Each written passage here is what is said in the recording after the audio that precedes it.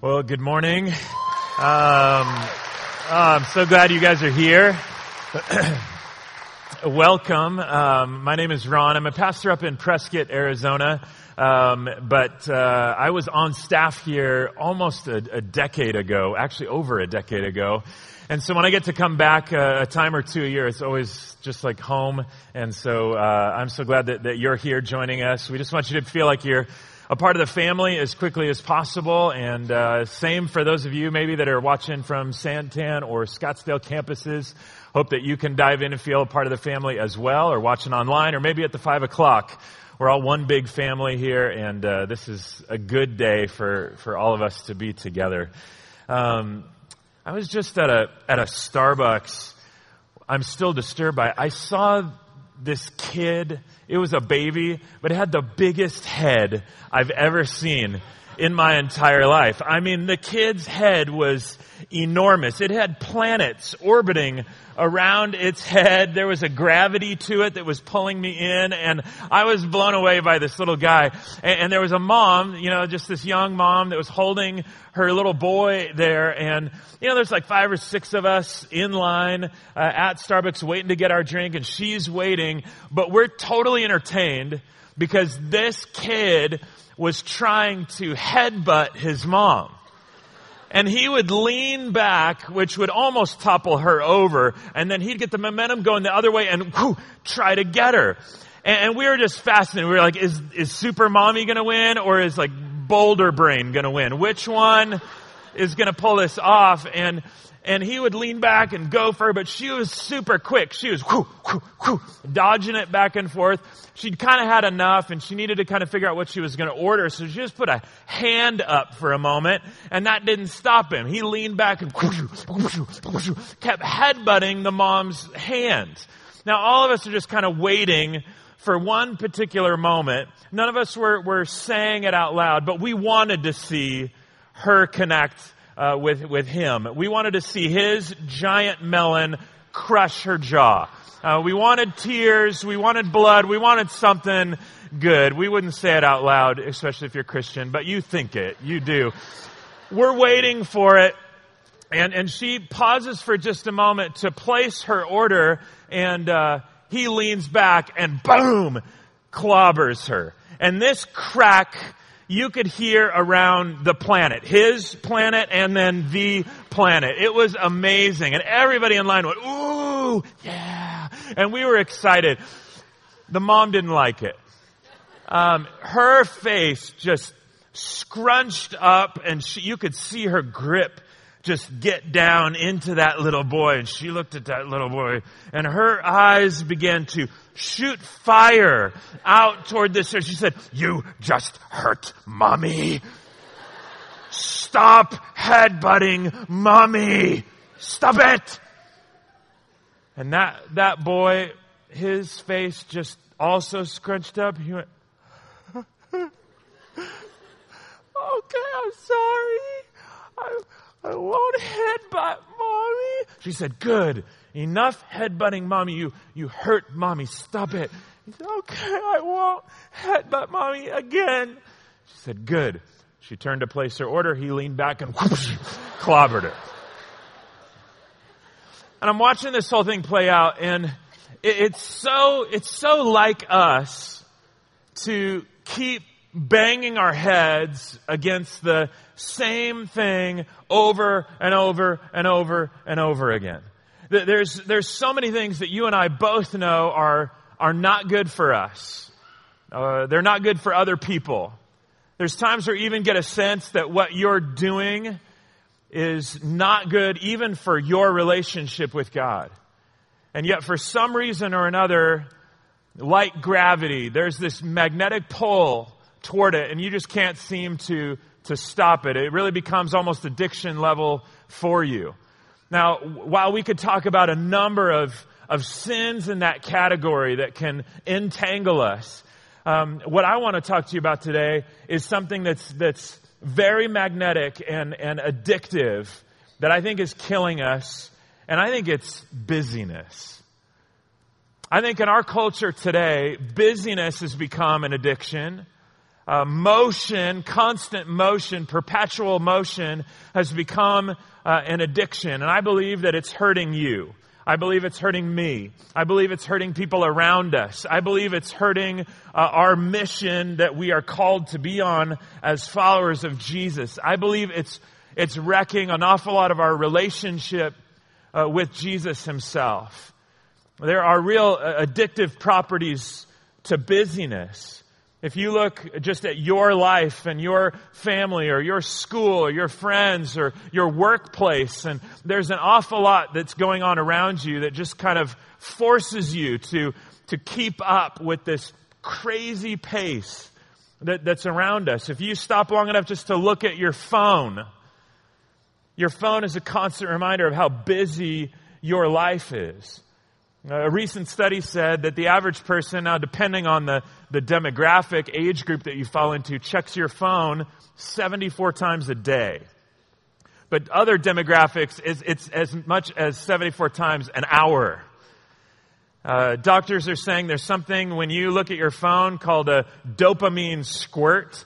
Sounds disgusting, but what's taking place, it happens in here.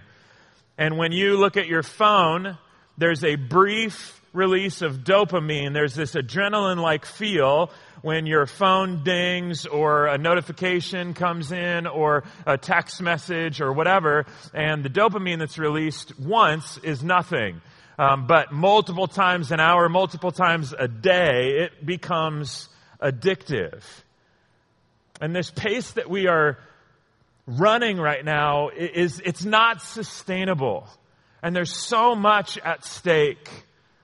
I'm trying to even learn it and figure it out, how to get back to a place of living out what the psalmist said in Psalm 46 verse 10. He says, "Be still and know that I am God."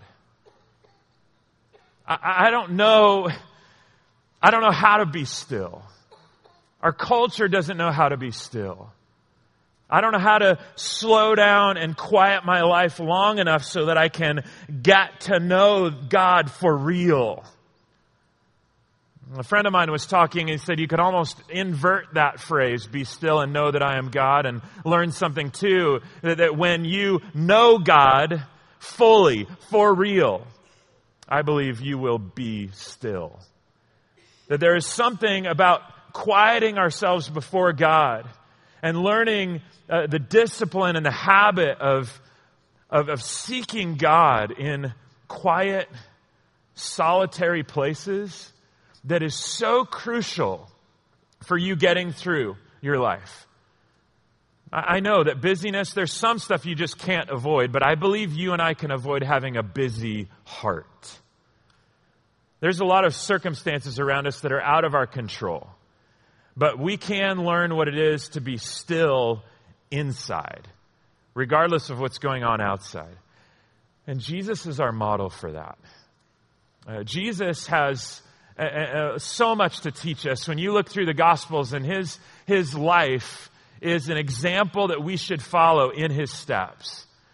And there's a day in the life of Jesus that I want to look at today. And you think about Jesus and you go, well, I don't know if he would have had that busy a life. I mean, he just sat around and prayed and ate fish and hung out with 12 guys, and that was kind of it.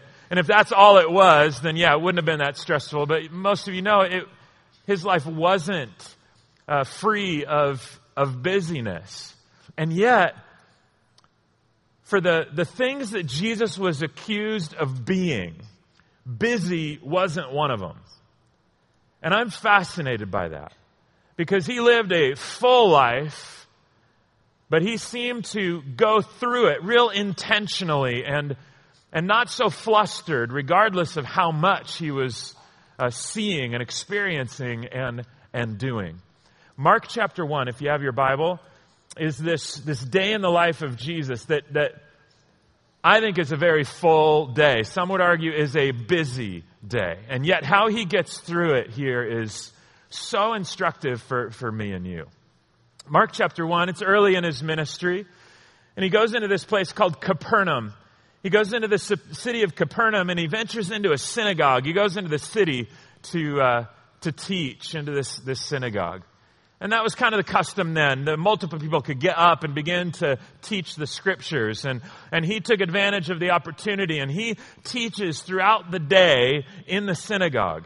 That in and of itself would be a long day, a tiring day. But in the middle of this particular day of teaching, Mark records that there's a man who's possessed by a demon stands up in the middle of his teaching, which I'm hoping is not going to happen here in this hour. But he's teaching, and this demon-possessed guy stands up and begins making a whole lot of noise, creating a whole lot of distraction.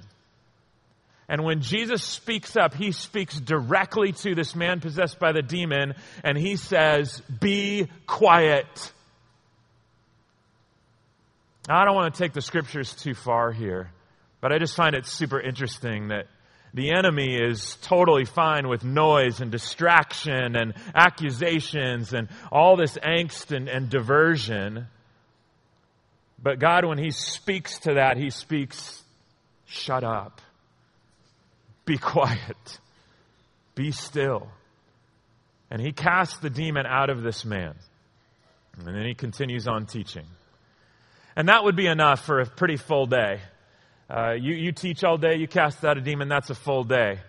He heads home with some of his disciples back to one of their mother-in-law's houses, and that's where we pick up here. Mark chapter 1, look at verse 29.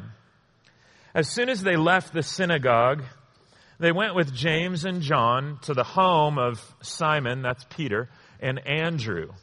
Simon's mother-in-law was in bed with a fever, and they immediately told Jesus about her. So first century, still mother-in-law problems.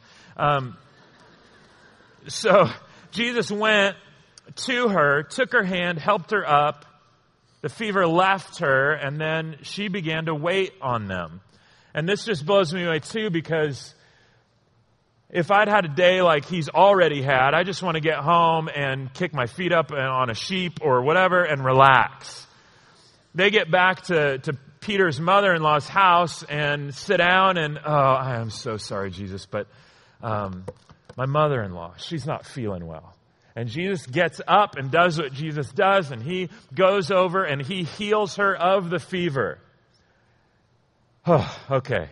You ever had those moments? You had a super long day, and then you get home, and then there's another lap there that you got to run. There's, something now that happened throughout the day that you got to put out that fire. You got to deal with this situation or whatever. It's not exactly when you get home, you just kind of want to just zone out, relax, stop. Jesus knows what that's like.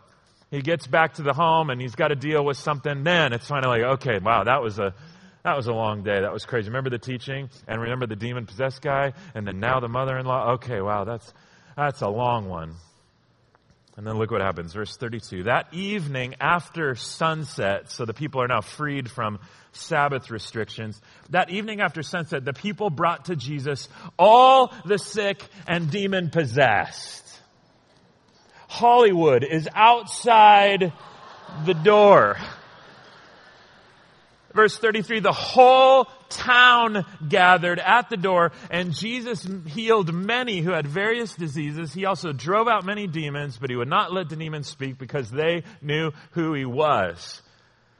I've taught all day, cast out a demon from a guy, got back to the house here, healed my friend's mother-in-law. He sits down. Oh, man. Pete, could you get that? Because I'm kind of tired. I'm wiped out. Yeah, sure, I'll get that. Who is it, Pete? I think it's everybody. And none of them look very good. And Jesus, if I'm Jesus at that point, I get back up and I go in the back room and I crawl into the fetal position under some bed or desk or something and just try to shut off. I don't want to do any more. But again, Jesus does what he does. He gets up, he puts the needs of others before himself, and he goes to work on these people. And we don't know how long it took, but the nature of what he's dealing with here and how many people were here, I'm sure this went on into the wee hours of the morning. That's a long day. Some would argue that's a very, very busy day. Well, eventually he's seen the last person, and he goes back into the house and he falls asleep. And after a day like that, pressing into an evening like that, what he does next is, I'm going to tell you right now, not my first response of what I would do. What Jesus does after a day like that and an evening like that is almost mind-blowing to me, and yet I think it is the real key and the real secret that Jesus had for getting through a full list for his days. Getting through a busy life without going absolutely crazy, at keeping his heart settled, even though what he was seeing and experiencing and dealing with every single day was anything but settled. And in verse 35, after that crazy day and night, this is what he does. Mark says, very early in the morning, while it was still dark, Jesus got up, left the house, and went off to a solitary place where he prayed. Jesus knew that the only way that he was going to be able to get through a crazy busy life was to spend time in solitary prayer.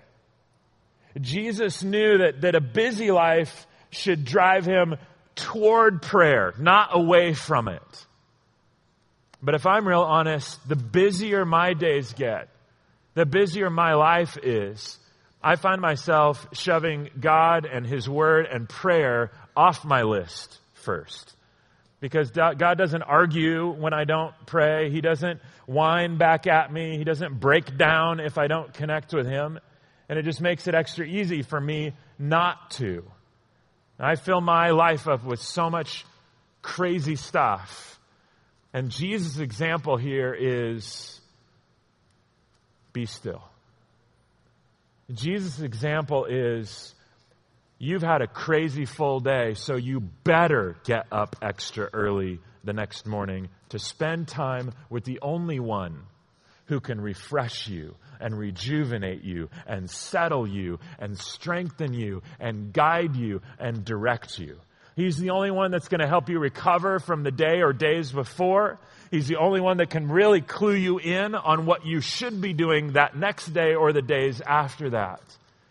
And so he had a regular practice of praying, which to me is just it's kind of a humbling moment. It's an odd sort of moment just to be reminded that if Jesus, the Son of Almighty God, needed to and desired to spend consistent time alone and in prayer to the Father, how much more so should I? And so he did it as a regular practice. He was intentional here about doing it after a crazy season.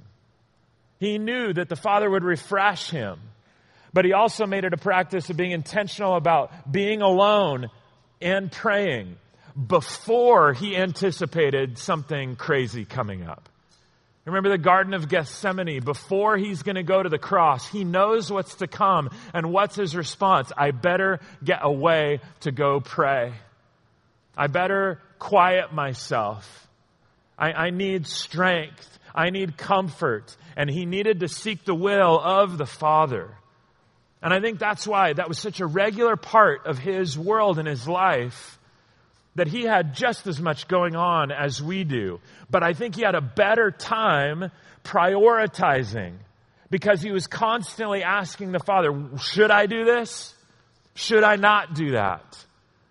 And the Father would minister to him in his humanity there while he was on earth. And he'll do the same thing with us. If we develop a real practice of being solitary. I hardly even know what solitary is, because I have a 10-year-old and a 9-year-old and a 2-year-old. And so solitary doesn't happen unless I make it happen. I love my kids with everything in me, but But 3/4 of my days that I wake up, it's my 2-year-old prying my eyelids open saying, Daddy, the sun's awake, the sun's awake. That's how I wake up. And those of you that are parents or were parents, you know what that season is like. It's very difficult to find solitary time. And so you may have to get up at 1 a.m. to find it, or wait up till 1 a.m. to find it. But it's a little counterintuitive. You go, I need my sleep. I agree. But what you're saying here is Jesus modeling for us that something that the Lord can only provide is going to serve you better than an extra hour of sleep, an extra 30 minutes of sleep. And so to be proactive in getting away from the crowd, getting away from the noise, finding solitude and isolation on a regular basis so that you can pray. So that you can be refreshed and rejuvenated. You can dive into His Word. You can seek Him in prayer and listen and see what He does for you. Jesus did that. Sometime later, we don't know when, Simon and his companions wake up. Jesus isn't there. And I love this. This is so classic. This could be ripped from the pages of 2016. Simon and his companions went to look for Him. And when they found Him, they exclaimed, everyone is looking for you. And translated, you were a big hit yesterday. Everybody loved you in Capernaum. The teaching was awesome. Casting out the demon thing, that was really cool. And then remember when Hollywood is outside the door and you healed everybody? They love you. And you know that you just always go where you're loved, where you're needed. There's a big thing for us here. Most of us love the idea of everyone is looking for you. And that's what contributes to the busyness and the addiction. We love to feel like we're needed. We love to feel like we're wanted. That's why we check our phones 74 times an hour. Because every ding and every buzz and every moment there, the phone's telling you something, somebody might be interested in you. Oh, somebody liked me. Oh, somebody liked me. Oh, somebody's following me. Oh, somebody. And then all of that, it just builds this exhausting sort of life that we're keeping up with. But we love that everybody's looking for us. But the issue is that when we get to that place where everybody's looking for us, it's very easy then for you and I to get to a spot where now I got to do what everybody else wants me to do. I know that you probably wake up with your list for the day. You wake up with a pretty good list. I know I need to do this. These are some things I want to do. Oftentimes your day's full right when you wake up. And if it's not full, then I can guarantee you that someone else will fill it up for you if you let them. You go to work, you go to school, you got friends, you got family. And if you just kind of jump in the current of that river, it's going to take you where they want you to go. But we get so wrapped up in what's on my list for the day and what everybody else has on my list for the day that oftentimes we miss what God had on your list for the day. Do we stop long enough to pray and seek Him? Lord, I don't want to miss you today. I don't want to miss the mission that you've got for me today. So what is it that you've got on my list for the day? What is it? Reminds me of a story I heard a really long time ago where this woman has this wheelbarrow and Jesus shows up and gives her one brick and puts the brick in her wheelbarrow and says, all I need you to do today is take this one brick in your wheelbarrow up to the top of that mountain. And the woman looks up and it's several miles to the top, lots of switchbacks, twists and turns, but it's just one brick and she has a wheelbarrow. Jesus says, that's all I need. And she says, I could do that. And she starts up the hill, pushing her wheelbarrow with her one brick, and she gets 3-4 turns up the road and finds a guy stopped there, and he's pulled out into a turnout with his wheelbarrow. He's got 2 bricks in his wheelbarrow. He's sweating a little bit. And the woman says, are you doing okay? He says, no, I'm not actually. Would you do me a favor? would you mind, I got to get these bricks to the top of the hill today. Would you mind if you just take them up for me? It's just 2 bricks and you got plenty of room in here. And so she says, yeah, sure, whatever. And he loads his 2 bricks into her wheelbarrow. Now she's pushing the 3 bricks up the hill. Couple turns up, gets around another turnout. And here's another person and they're standing there. They got 3, 4 bricks of their own. Oh, I'm so tired. I can't get to the top. It's too much load for me to carry. You mind if I just put my bricks in your wheelbarrow if you're heading up the same direction? I want to help you. So yeah, sure, whatever. Load them in. And now she's got it more than she had at the beginning. She's pushing this load of bricks up. Every few turns, another group of people, they pile more bricks in. And as you'd foresee, she's now halfway up the mountain and she can't push anymore because her wheelbarrow is full of bricks. She's wiped out. She's exhausted. She pulls over into her own turnout. Jesus shows up and says, what are you doing? She said, well, I don't know. I'm so exhausted. I can't even make it anymore. Look at all these bricks I got to carry up there. Everybody else, they're giving me all this stuff to carry up and I'm just trying to help people and I can't do this. I'm upset at these people. Jesus, I'm upset at you. Where have you been in the midst of all of this stuff? And Jesus goes, whoa, wait a minute. I only asked you to carry 1 brick up this hill today. That's all I asked. The rest of the stuff you've taken on yourself. And I see that in myself so much. I don't even stop long enough to process through, God, what is on your list for me today? What do you have for me? And so it's a real skill, it's a discipline, it's a habit that I'm trying to learn from Jesus. By going to him in prayer and saying, I want to know what you've got for me. Because I don't think he leads us into stressful waters when we're walking with him. He leads us by still waters. He calms our heart and our soul. He's not going to make it more and more busy. And so to follow the example of Jesus here, I love what happens next. He's off praying. They say everyone's looking for you. In verse 38, Jesus replied, no, let us go somewhere else to the nearby villages so I can preach there also. That is why I have come. What I think happened is when Jesus was there praying with the Father that early morning, some of it was refreshment. Some of it was comfort and encouragement that he was seeking from his Father. But I think he was also seeking direction. What should I do today? I want to be about the mission that you've got for me. And I don't want to miss what you have for me. And I think the Father probably spoke real loud and clear. I need you to go to the villages today. And villages here is different from Capernaum. This is saying we're not going to downtown Phoenix. We're going to go to Yuma. We're not going to Scottsdale. We're going to Chino Valley. If you don't know where Chino Valley is, don't worry about it.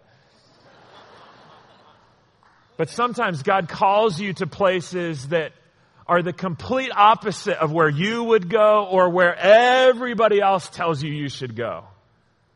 Where God calls you is often to outlying places or outlying people or to live an outlying different sort of life. And in this particular case, he heads off in obedience to the villages. And if you kept reading this story, you'd find that he comes across one individual, a leper, that needed to be healed. See, the day before, it had been all about the crowds. But the next day, what the Father had for him was one person. And you don't want to miss either. You don't want to miss if God says, I need you to change your whole profession. I don't think you want to miss if God, when you seek him in prayer and he says, you need to cancel your appointments tomorrow and take your kid out for ice cream. I don't think you want to miss the still small voice of God that just says, you need to get alone with me today.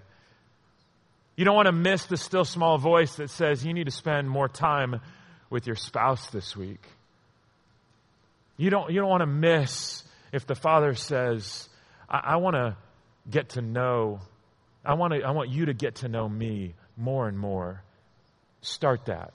Start a regular, consistent practice of getting away, and see how that reshapes your view of you, your view of your circumstances, your view of others, much less your view of Him. Very early in my ministry, I started as a youth pastor, and 2 years in, I was exhausted, stressed out, burned out. I was doing all the wrong things, not consulting God very much along the way, and kids from the youth group came to me and said, Ron, you know what? I feel like we should be, as a group, praying more. I said, oh, that's a good idea. I should have thought of that. They said, we've got to pray. Let's pray for our friends that don't know Jesus. Let's pray for our community. Let's pray for our families. Let's pray for our youth group. One of them had found this bracelet that said push on it. And it stood for pray until something happens. And so they said, why don't we just start doing that? Why don't we start praying until something happens? And so several times a week, we just started gathering together just to pray until something happened. And we prayed like that for a month straight. And you know what happened? Nothing. At least that we could see.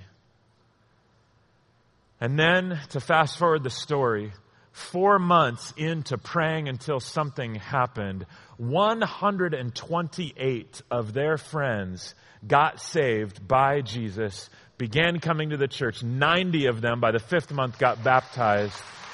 And God sparked a whole new thing in our group.